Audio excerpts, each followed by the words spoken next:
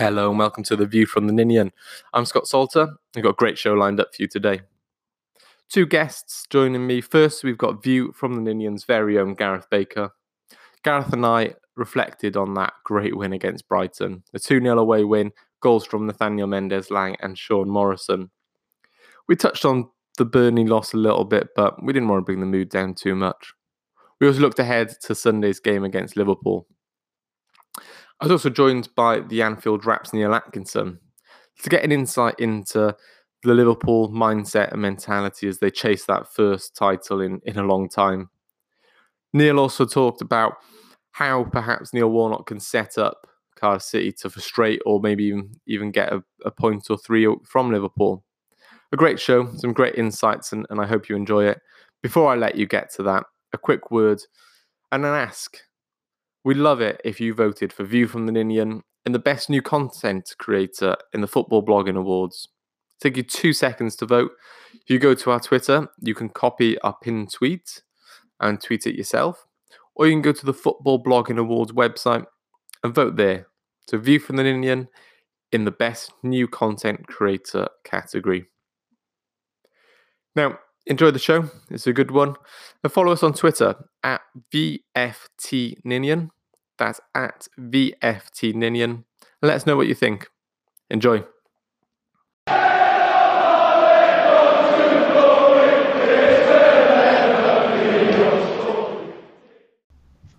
Well, joining me today and making his View from the Ninian podcast debut is Gareth Baker. Hi, Gareth.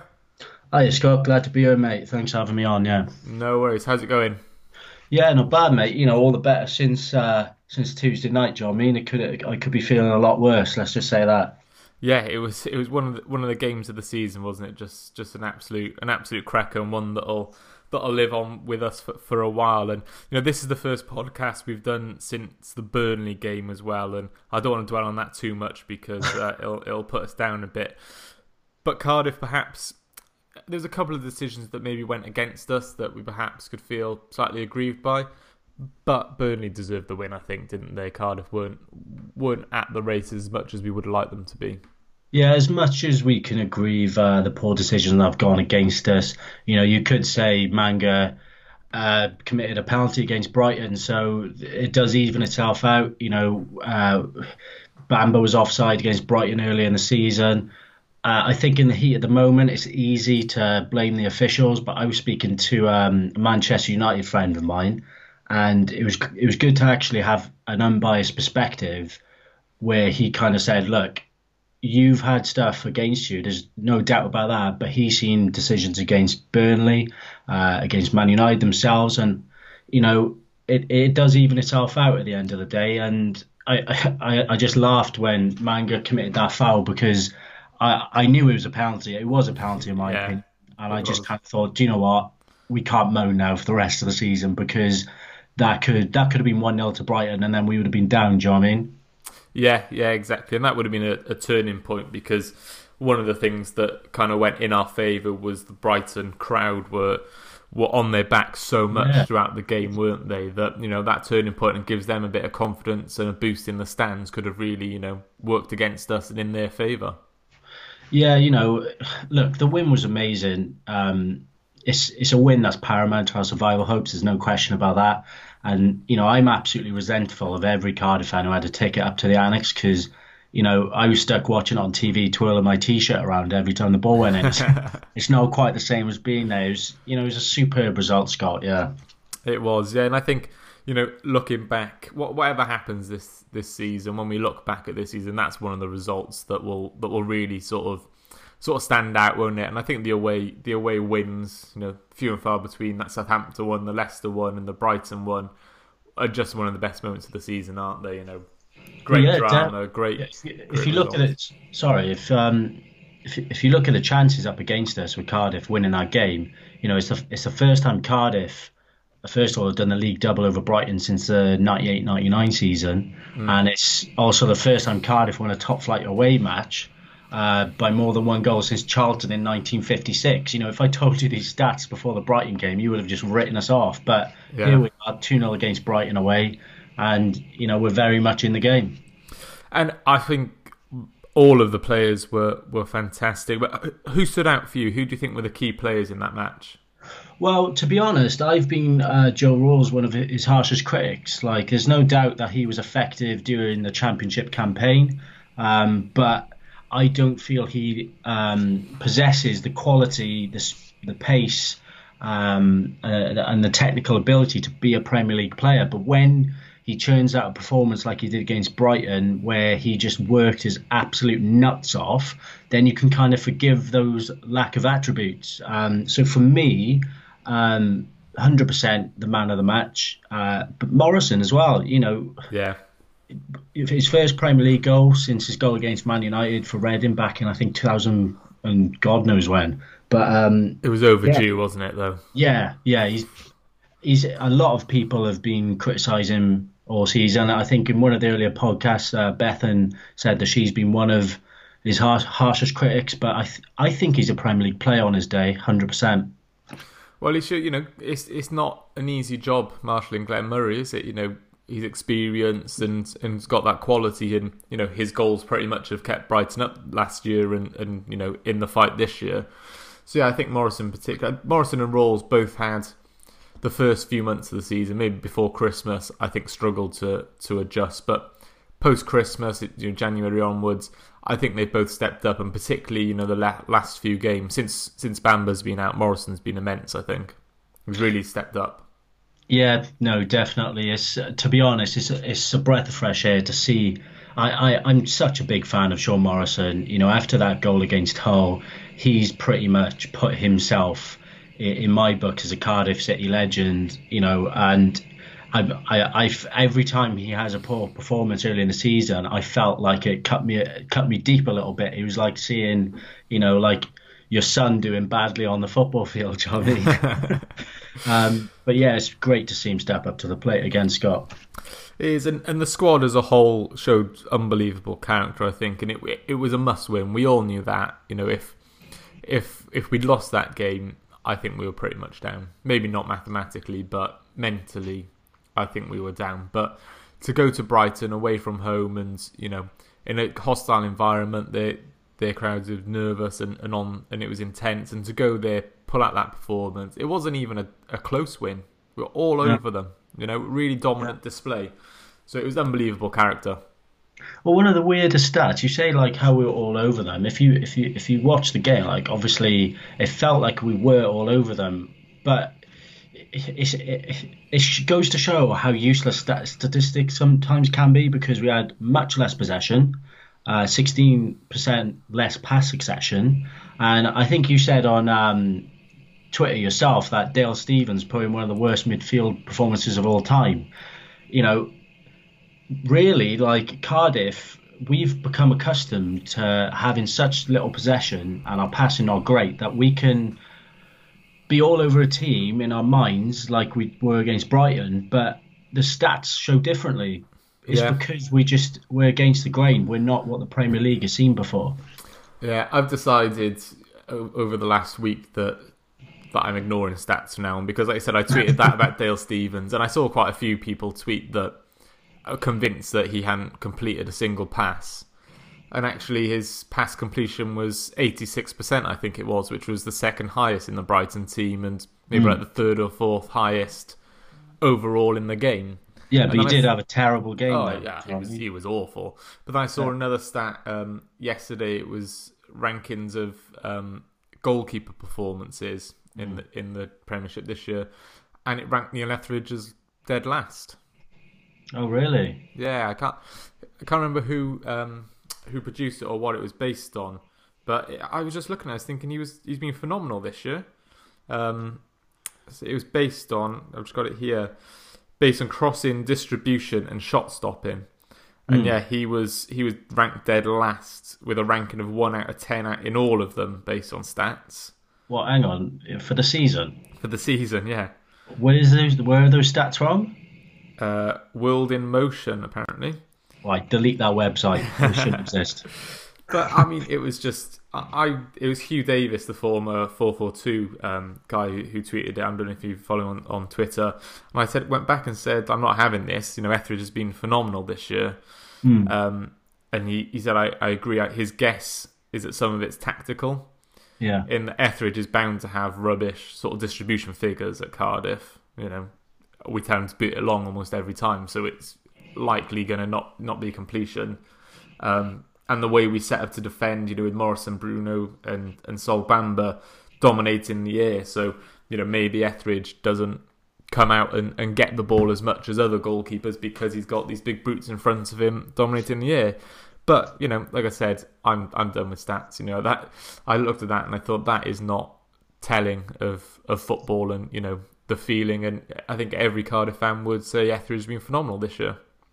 Yeah, stats sometimes can be effective. I think I remember back in the day proving a point regarding Peter Whitnam. Someone didn't rate Peter Whitnam and what he'd done that season. I remember going on, I think, Who Scored or something like that, and you could check how much chances someone's created and stuff like that. So you can see how creative a midfielder is. But for a goalkeeper, it's hard to show how good a goalkeeper's been by stats. You have to just watch the games, because Etheridge is an absolutely phenomenal shot stopper, just as David Marshall was in our previous Premier League campaign, who got on the Premier League team of the season, if you remember. Yeah. So, yeah, I think it's just time to ignore stats when it comes to goalkeepers, to be honest, mate. Yeah, because if you'd asked me, I think Etheridge has been, one of the top goalkeepers outside the top six. Oh, 100%. I don't think it would be stupid to assume he's... if he was put in the Premier League team this season as a goalkeeper, I would agree with it. I would agree with it, because people love to put De Gea and Lloris and people like Edison as the best, just because they play for the best teams. But honestly, we'd be much worse off in the table if we didn't have Neil Etheridge stepping up to the plate. Yeah, definitely. And Etheridge is going to be called into action plenty, I'm sure, on Sunday. The visit of Liverpool to the Cardiff City Stadium. After a huge win like Brighton, there's probably not many of the teams you'd want to face less, is there? No, definitely. I've got one of my good mates is a Liverpool fan. He went to Cardiff University with me and fell in love with Cardiff a little bit. But even he said if we beat them on the weekend, that he's going to hate Cardiff for the rest of his life. So, it's hard to feel optimistic about a Cardiff win, to be honest, Scott. Liverpool aren't just a great team, if not the best in the world, but they're a great team with a chance to finally win the Premier League. And, the whole of Liverpool wants it just as bad as the whole of Cardiff wants survival, Premier League survival. And unless something goes catastrophically wrong for the Reds, like Joe Bennett injuring Salah, Mane and Firmino in one heroic tackle, I can't see anything but a heavy defeat. And I'm sorry to be negative, but, you look at that team, they have quality all over the field. And unless every single one of our players has their best game of the season, other than Camarasa, who will just be like a walk in a park for.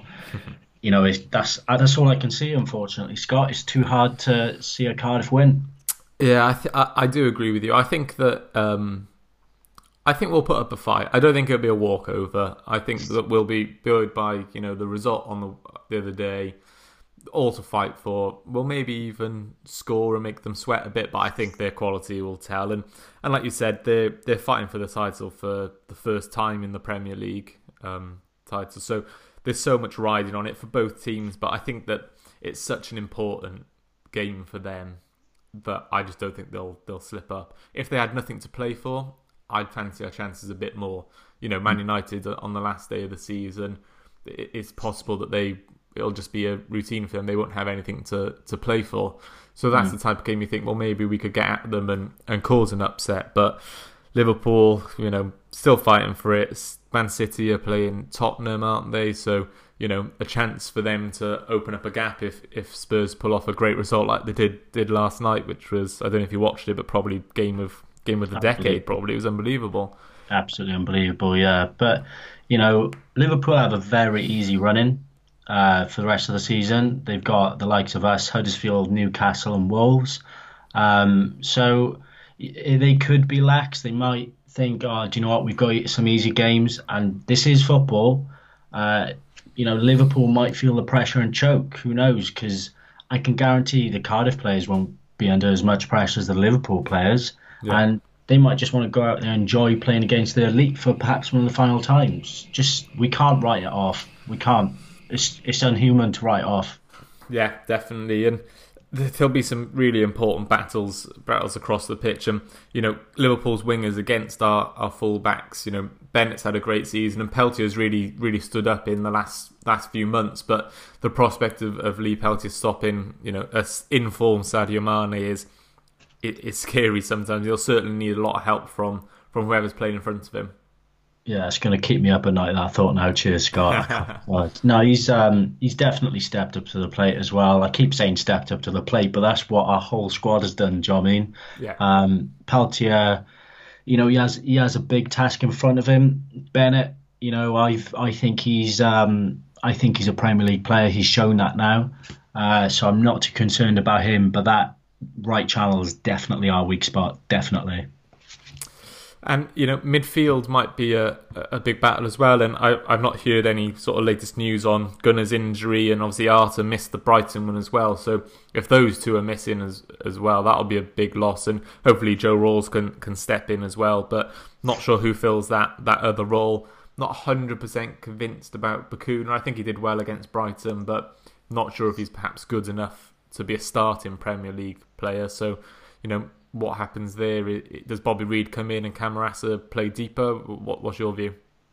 I disagree. I think Bacuna does have something in his locker. I think I saw on social media that someone asked how we're going to replace Gunnarsson. I think the short-term goal is Bacuna. We signed him for a reason. Warnock likes him, and I can guarantee you, if Warnock likes him, he's going to be playing against Liverpool. So it'll be Rawls, Bacuna, and as you said, Camarasa will just have to drop in a bit deeper.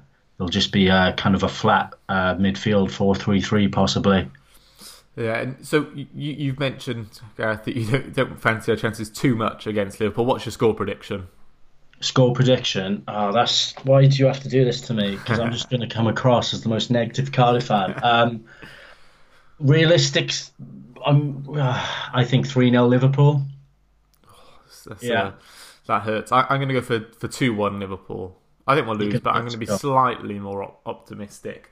And after this game, obviously Cardiff then have got games away at Fulham, at home to Palace, and away to Man United. I think it's fair to say it's between us and Brighton to go down. Southampton mathematically still involved, but I think they're probably out of it. Brighton, obviously Wolves away this weekend, Spurs, Newcastle, Arsenal away, City at home, Man City that is. How do you see it going? Yeah, it's quintessentially a relegation playoff now between us and Brighton. There's no doubt about that. Everyone else is safe. I think we definitely showed against Brighton that out of the two teams we have the bottle. If I was a Brighton fan, I'd be embarrassed by that performance. But you never know; they could turn it around. But as things stand, I can only tell it how it is. I think we will do the business. I think we'll stay up. I can only say that. Yeah, I agree. I like the optimism. Well, Gareth, perfect. Thank you very much for joining us. If people are angered by your 3-0 score prediction, where can they come and shout at you on Twitter? That would be at Gareth Bakery. Perfect. Well, hopefully they get too much abuse. But no, thanks for joining us. It's been great, and fingers crossed for Sunday. Yeah, thanks, Scott. I look forward to the boost. Thanks for that. Cheers, mate. Bye-bye.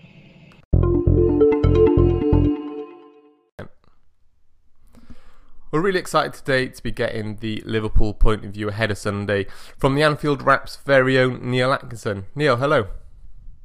Good morning. How are you? Oh, excellent. Looking forward to Sunday for one. Yes, I bet you're a similar perspective to us, I suppose, but different end of the table in that it's all still to play for. It's all the business end and, exciting, stressful at the same time. How does it feel to be a Liverpool fan right now? It's amazing, to be honest with you. I mean, it's worth putting it into context that there's people who come and contribute to our shows who are in their late 40s, early 50s, who are saying that this could end up being the best Liverpool League season there's ever been. And we're talking there about, we've won 18 league titles. We haven't won one since 1990, when I was 9 years old. But we've won 18 league titles, and this could be, in terms of the level of performance, the points total, the competition, what we're up against. We've got to do this week in, week out. The pressure is on every time we take to the pitch, the pressure's on, and these footballers are delivering, and they're delivering at home, and they're delivering in Europe, and it's a tremendous side. So from that point of view, it's an absolute pleasure. There's another point of view where every single week you're hoping, not expecting, but hoping that Manchester City might just slip up a tiny little bit. Yeah. But, they've won every game bar one since the 3rd of January when we went to the Etihad, and they're a remarkable side. They deserve an enormous amount of credit. Manchester City, they've shown an unbelievable amount of grit. I think we talk a lot about the quality, but they've shown an unbelievable amount of grit, I think. But so too have Liverpool, and I do hope this title race, I know it's not a laugh for Cardiff at the minute, and us coming on Sunday, throws it in there, but I do really hope this title race is being enjoyed across the country, because this could be the best title race this decade. It could be the best title race, full stop, the level both sides are going at. And so I really do hope that people are enjoying it. At times, probably enjoying it more than I am. But, that's the nature of the beast. It's what you've got to get through. And hopefully we win the day. But there's every chance we win every game and we come second, and that'd be crazy. But that's what could happen. Yeah, I think you're right in that it's one of the most exciting title races, even as, a Cardiff fan looking up. And the fact that Liverpool have already, I think I'm right in saying, already bettered Leicester's title-winning points total with 5 games to go. And like you said, there's a chance that they might not win the title. Yeah, I mean, we've got to be open to that, and if that's the case, then as far as I'm concerned, they can present Manchester City with the title on the steps of St George's Hall in Liverpool, and we can all go and shake their hands. Because if we can't get behind this sort of demonstration of elite sport and elite mentality, then what I don't want to hear at the end of this, certainly if Liverpool get 97 points and Manchester City get 98, or even if we get 97 and they get 96, is talk that somebody's bottled it, or all of those cliches, all of those nonsenses. I think that'd be a real shame and a bit of an insult to the standard of the footballers and what they've done week in, week out. I've been so impressed with City, but Liverpool have kept pace and are continuing to do so. And at the minute, we may just look a little bit stronger, but that doesn't, we can't influence what Manchester City do. We can't change what they're going to do in the league at all. And now we don't face them in Europe, so we've just got to do our thing and enjoy our thing as much as possible. And I hope that happens as well. I don't want a situation either where Liverpool supporters themselves are looking back at results in January saying, "Oh, we drew at home to Leicester. We probably should have won that." And getting on the sides back. I really hope that doesn't happen. If we take this all away and then we're just bested by a point by this Manchester City side, which would have averaged 99 points across 2 seasons, then I think we just go, that's one of them, and we've got to dust ourselves down and find a way to get psyched up for next year. Yeah, I think you're right with the people labelling it as bottle jobs, and we've seen it this week already with Guardiola and people calling him a bottle job in Europe and a failure, but an unbelievable side, Man City, the same Liverpool, and it shows the fine margins at that high level. Exactly, and you've got a literal sort of demonstration of the fine margins, which is that Aguero is deemed to be offside in an earlier phase of play than the one that sticks the ball in the back of the net by about 6 inches at most. And I don't really want to get into the rights or wrongs of that decision here, but what that sort of reminds you of is that if you want to try to act as though these lads are going to in some way, shape or form bottle it, well, actually in that passage of play, nobody bottled anything. Aguero does really well, feeds Sterling, who finishes brilliantly. There's not much that the Tottenham keeper or defence can do about what happens to them. They haven't got anything badly wrong, and in the end, and it's 75, 80, 85, maybe even 99% luck in the end that goal isn't given. And then what happens is that we get told that Guardiola can't put a side together that can challenge in Europe, or that he's got this fatal flaw or anything like that. And that's patently nonsense when there's an incident in the last minute of a football match, which means it could go either way. Now, listen, don't get me wrong. It might be that a few Manchester City supporters are wondering whether or not he got his selection or subs right going away to Tottenham. But even there, in the first leg, Man City came to Anfield last season in a European Cup quarter-final first leg, and we beat them 3-0, and he tried to pick a side that would protect his side and be able to be offensive, and we picked him up on the counter, and he's got that information in his head, and he's got to think about that and make some decisions. And listen, football managers none of them can be perfect, but the idea that Guardiola isn't self-evidently one of the very best, if not the best, coaches of elite footballers in the whole world is ridiculous. It's nonsense. Yeah. The idea that anyone would say that just doesn't make any sense to me, and certainly not to say it to score some sort of banterish points on either in the pub or on social media. You know what I mean? Let's not do that. Let's instead say it's brilliant that we've got this level of coaching and this level of footballers, and we get to watch them every week.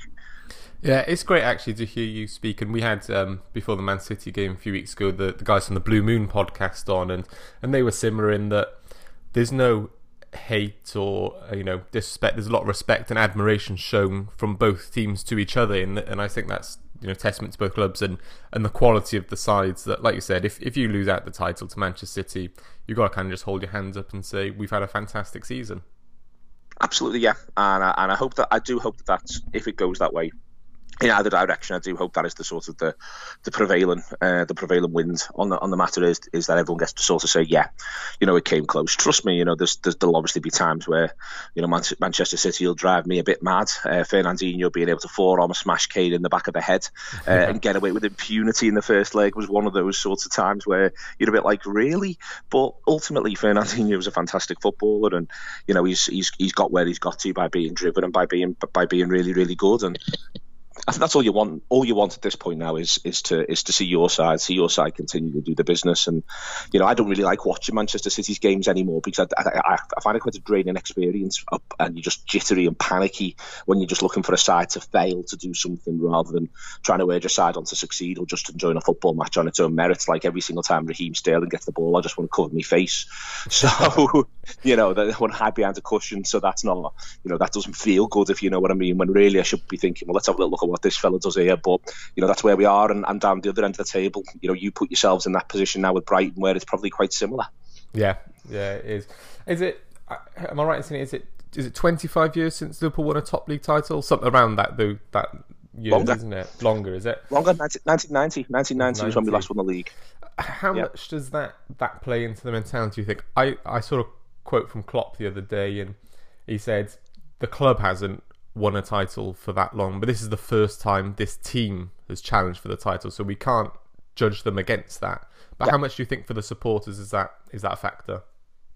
It's huge for the supporters. It really is. I think so far, I think if Klopp pulls this off this season and Liverpool win the title, then I think it will be one of the great feats of football management of the last sort of ever. To be honest with you, and there's lots of little factors in that. I'm not saying here it's some sort of necessarily brilliant feat of coaching / tactician sort of football management, although that plays a massive part of it.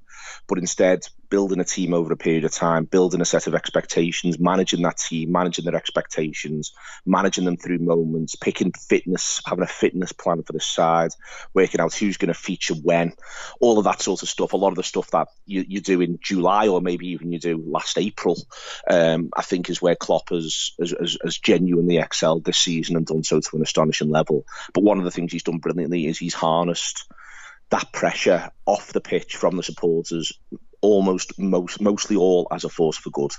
And the way in which he's gone at the club around this idea that we really do have to be on one page altogether. Leicester at home, which I mentioned recently, was a nervous night at Anfield, but it's been the only one back in January. Apart from that, there really is a strong feeling that everyone's in this together. And his observation that this team hasn't failed to win a title is right, and it's fair. But the energy of the fact that we all crave this league title so much, and I think I talk to Manchester United supporters sometimes, and they're almost, a lot of the older ones are intrigued as to how quickly Liverpool will write off a League Cup or an FA Cup or write them off over the course of a season.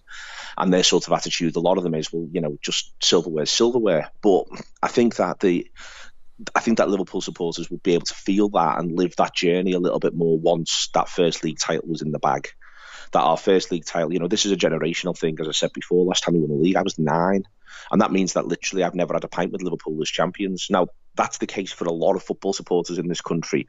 But what they don't have is the idea that, well, lots of other people have had lots of pints with Liverpool as league champions. We've won it 18 times. We're still the second most successful club in terms of the league titles won in this country. And we haven't won any of them since 1990. And I think it would be, it'd be profoundly important for the club, not least because, listen, football's football. We could have the same group of players next season. We could improve upon them, and we could get 10 games in, and we could be played 10, won 6, drawn 2, lost lost to. And we could have played as well as we played in the first 10 games of this season, but we got a sending off, the ball didn't bounce for us, a contentious penalty, and we'd have 20 points. And 20 points is sound, it's fine, it's top 4 pace. But Man City could be played 10, won 9, drawn 1. Yeah. And how we'd then feel if we hadn't won the league this season.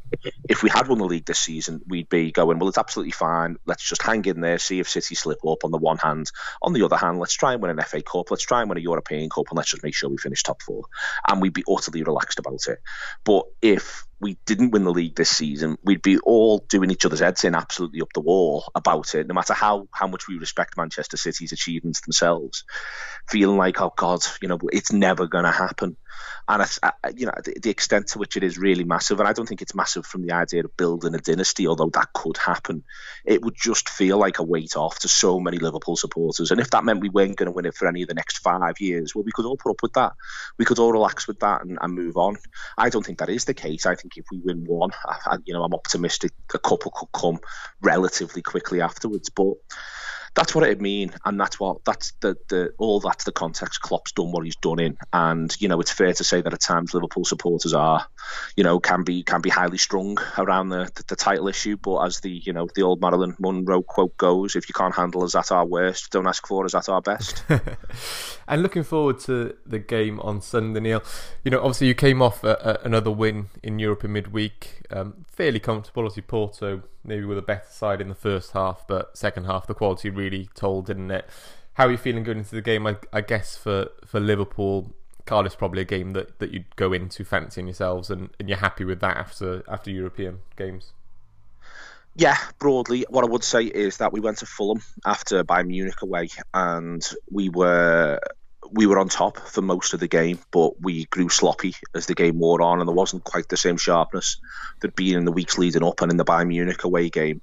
So there is such a thing as a European hangover. It can play a part, and I do think that there'll be a completely different atmosphere at Cardiff away than there was at Fulham away. That's not to denigrate the Fulham support, but I think you'll have no clappers in Cardiff. Well, but there'll be lots and lots of noise. Yes. It will be an absolute bear pit. And I'd be disappointed if it wasn't, to be quite honest with you. I think that, for me, Cardiff are one of the great sort of lost clubs of English and Welsh football over the last few years. I think that if Cardiff could stay up and had a genuine plan over a number of years, they could quite easily become a force in the top half of the table because of the sheer desperation, understandably, for there to be one of the two sides to lead Welsh football, and Cardiff to me seem better placed to do so. But that's down the road. I'm expecting Sunday to be an aggressive affair, both on and off the pitch, and I mean that as a compliment. I'm expecting it to be blood and thunder. Again, I mean that as a compliment. And I'm really expecting Liverpool to have to work. This is not, a few weeks back, or when the fixtures come through, you're probably looking at this one from a Liverpool point of view and thinking, well, they'll probably be down by then. That'll probably be a bit of a gimme.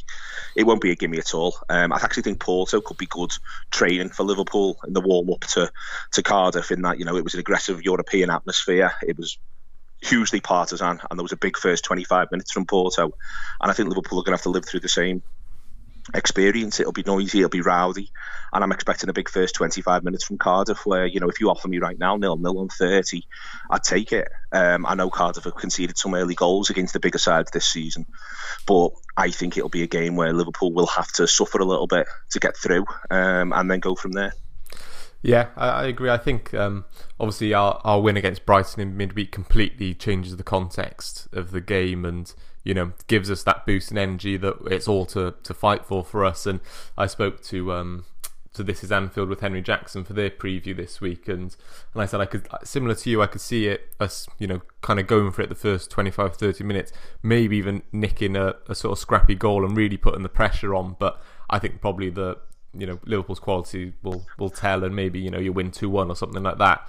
But yeah, I think the first 25 minutes could have Liverpool sweating a little bit. But yeah, you've obviously watched a lot of all the Liverpool games this season and seen them win the majority of games, and different tactics from different sides to try and stop Liverpool.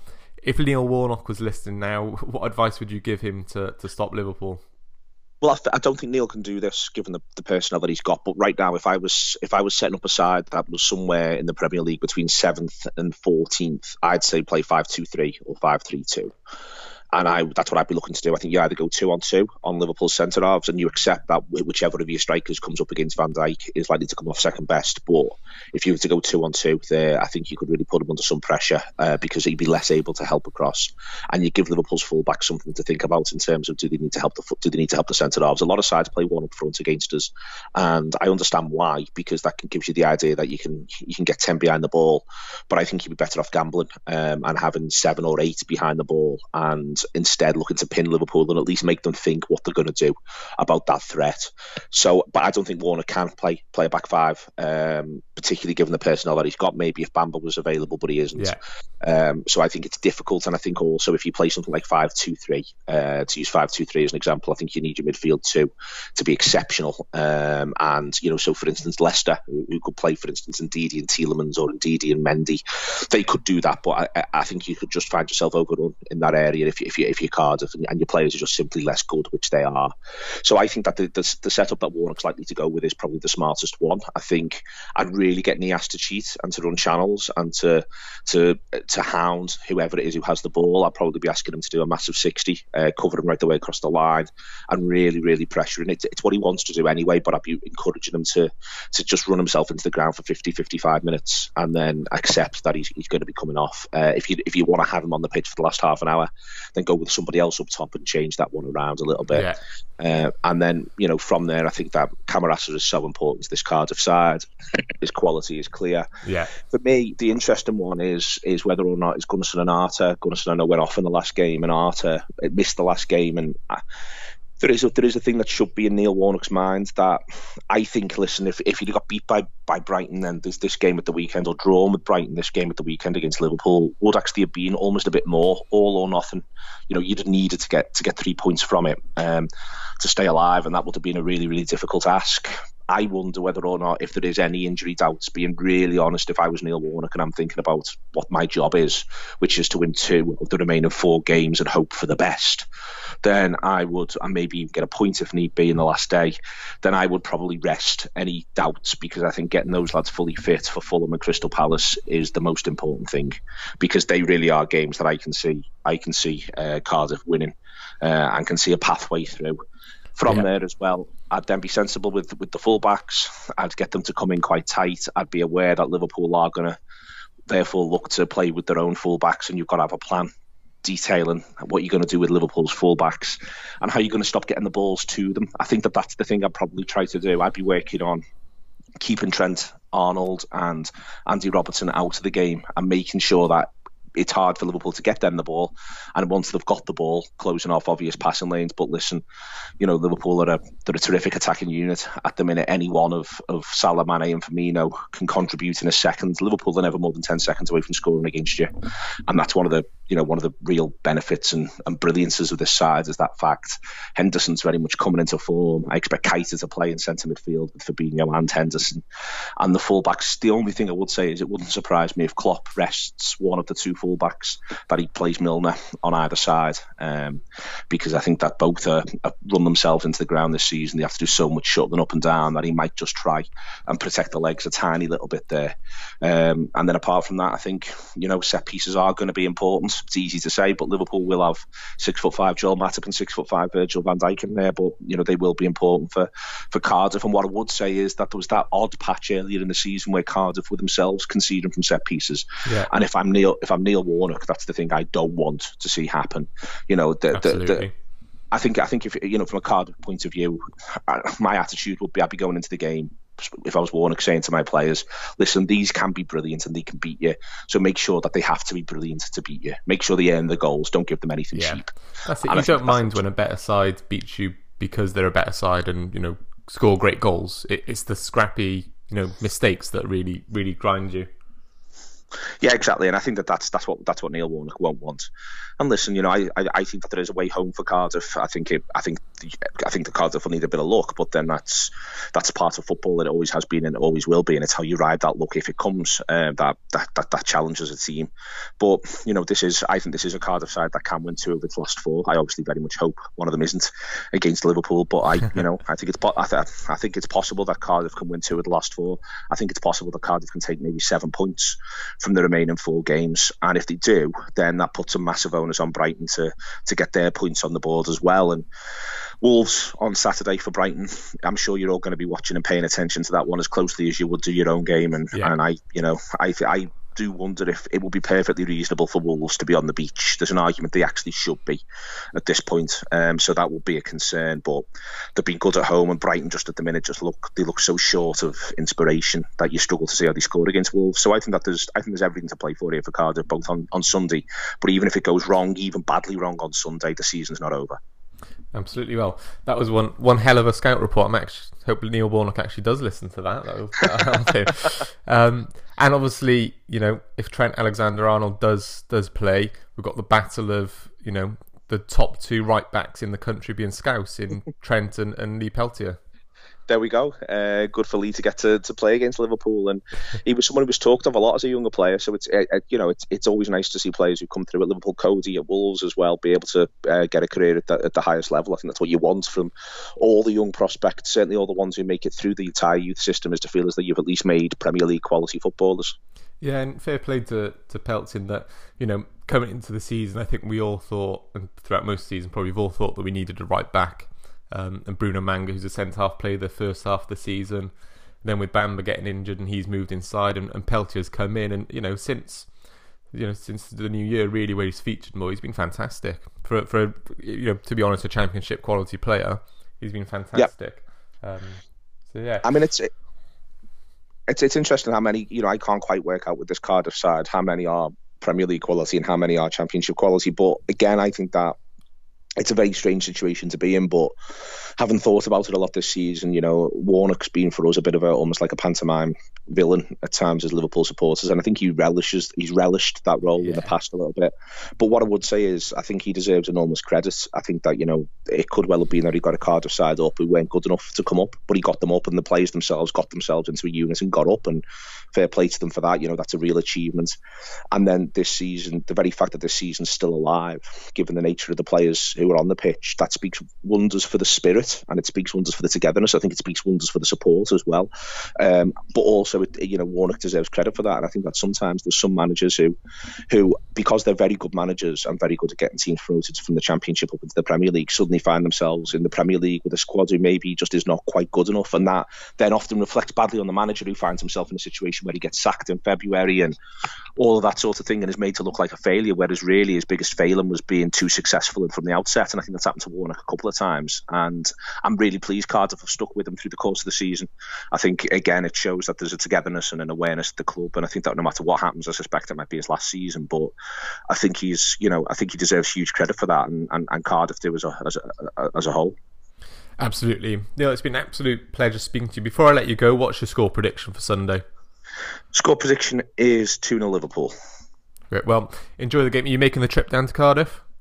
Sadly, I'm not for this one. I have family commitments and pressures. Easter Sunday has not been good. If ever there was a game I wanted to be 5:30 Saturday, it was this. Yeah, well, enjoy the game if you watch it at home, and best of luck for the rest of the season. Thank you very much. Thank you for listening to View from the Ninian. A reminder that if you like what we do, please vote for us as the best new content creator at the Football Blogging Awards.